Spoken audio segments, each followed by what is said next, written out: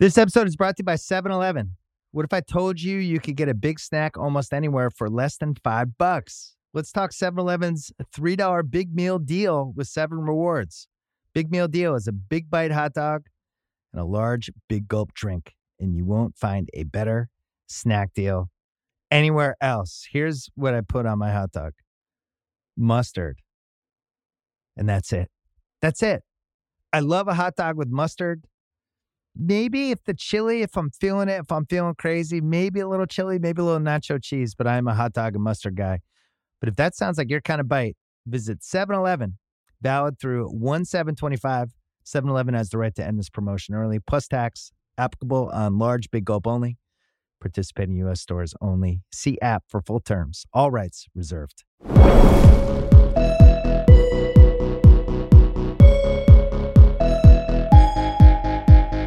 Welcome to The Hottest Take. I'm Mallory Rubin, joined today by Sean Fennessy, Chris Ryan.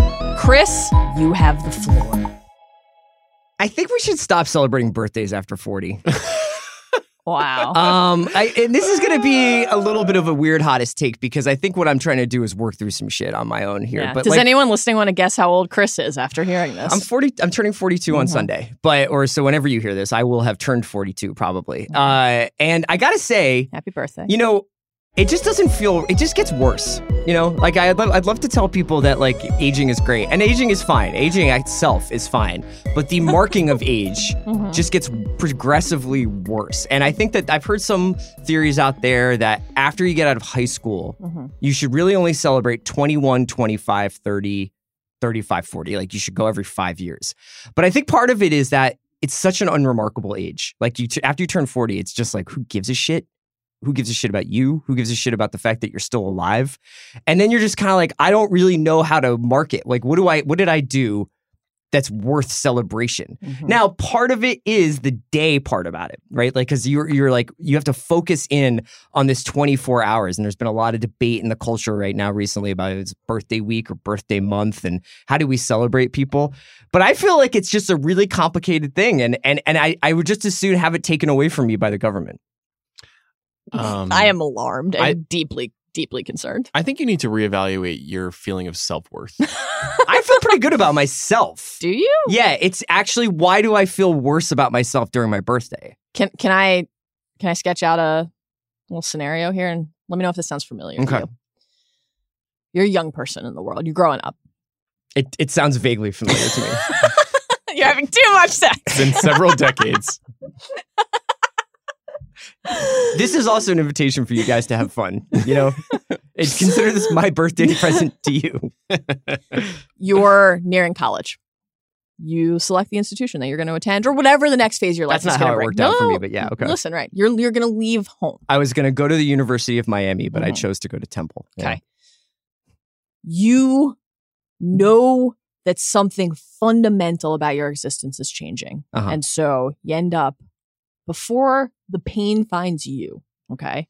Before someone else or something else can hurt you. You know, I love my family. I don't have my family in my life every day anymore because I'm in college. That hurts. So I'm going to distance myself preemptively to fend off something that's too complicated to assess, let alone understand. That's what this sounds like to me. You're worried. You're worried that you're not going to feel enough love from us. No, that's not true. On your birthday. It's not true. And so you're saying, I don't want you to celebrate my birthday. Okay? Because then we can't let you down. That's not what I'm saying. Are you sure? I'm positive that's not what I'm saying. Are you sure? How much of is it about just the genuine feeling of lost time? And it's a lot about that. And it's also a lot about the fact that when you get to this age, I think when you, especially like you've worked in a professional setting for a really long time and you have a career, it's a very arbitrary day.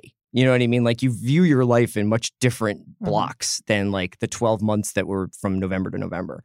So it's not really about like, am I going to be celebrated or feel good enough about it? I actually felt pretty cool, like pretty celebrated on my 40th. It was pretty cool. But I think that since then, I'm like, I don't really want to like make a big deal about the fact that I'm older now. Okay, so my counterpoint is manifold. One, I like my birthday. I like it for one very obvious reason, which is that I have a healthy sense of ego. And I like being the center of attention. Because you're younger than me. Yeah. No, I was certain he was going to say because I'm self-involved and like people to tell me I'm special. Yes, which is natural and frankly more natural than most people are willing to admit. I'm completely comfortable with it. I love the idea of being with the people I care about telling me that I'm important to them. That is a big deal to me. That's one. Two, I was very bad at being a young person. Oh, I was pretty good. Like, I wasn't fun. I wasn't terribly dangerous. My young and powerful body was probably not being used in interesting ways. So the idea of like human attrition. Oh my. I mean, interpret that however you will. There's only one way to interpret it. But in all of the ways in which being youthful is powerful, I was kind of born to be 40. My interests, my this is how I feel too. My personality, my tone, and my approach to life was kind of meant for middle age. Yeah. I've been living in a Bob Dylan song since the moment I was born. Right. And so I've actually been happier with the birthdays I've had in the last 5 years than any when I was 5 or 9 or 18 or 25. And I like marking this period of my life. I like realizing I have reached a significant emotional, physical state. Here's the thing. You're not 40 yet. That's true. And I love both of you guys, but I think that when you get to this is a very melancholy hottest take, but I just feel like real. It's interesting to feel like you are in this. It's not the back half of your life, but it's like, I don't necessarily want to mark it by years once you get past 40. That's my hottest take, is I think we should do away with that style of celebration. Do you think we should cancel just human counting, just numbers writ large? What has the hottest take been about mostly? It's not just about like what my hot take is, but how could we improve various scenarios? And I do think that as like, are we sure that the birthday, the way we do it, is the right way to do it? What are you proposing instead? I think we could get into festivals. Lots of people are into events right now. It's a way that people derive other revenue streams. Maybe every 3 or 5 years, people should have like basically a palooza around themselves. It's like a week-long celebration of the person, but it only happens once every few years. But how does that address kind of... Let's get fucking Midsummer with it. You know what I mean? Like, let's really do it up. How does that address like fundamentally your lament, though, which is you don't want to be reminded of the fact that your life is slipping away from you? Well, I just mean like in these little odd years, it seems unnecessary. But maybe in a big brick, it would be like, fuck yeah, I did Then you're marking an achievement. Yeah. It seems like more significant. The 12 months maybe is what's feeling insignificant. I think that's a very good idea. I like what you're getting at there. See, that's what I like about this, is we eventually arrive somewhere where we're happy. But let me ask you something more pressing. Okay. Are you more worried about being forgotten or being remembered? That's not something that bothers me at all. None of us are going to be remembered. Chris, have you ever seen the film Coco? No. Oh. Chris doesn't watch animated movies. It's absolutely beautiful and gut-wrenchingly sad. And I think that you would respond to certain aspects of it. Remember Me. Should we sing Remember Me to Chris right now? Do it, and I will not be singing on this podcast. Remember Me. All right, everyone.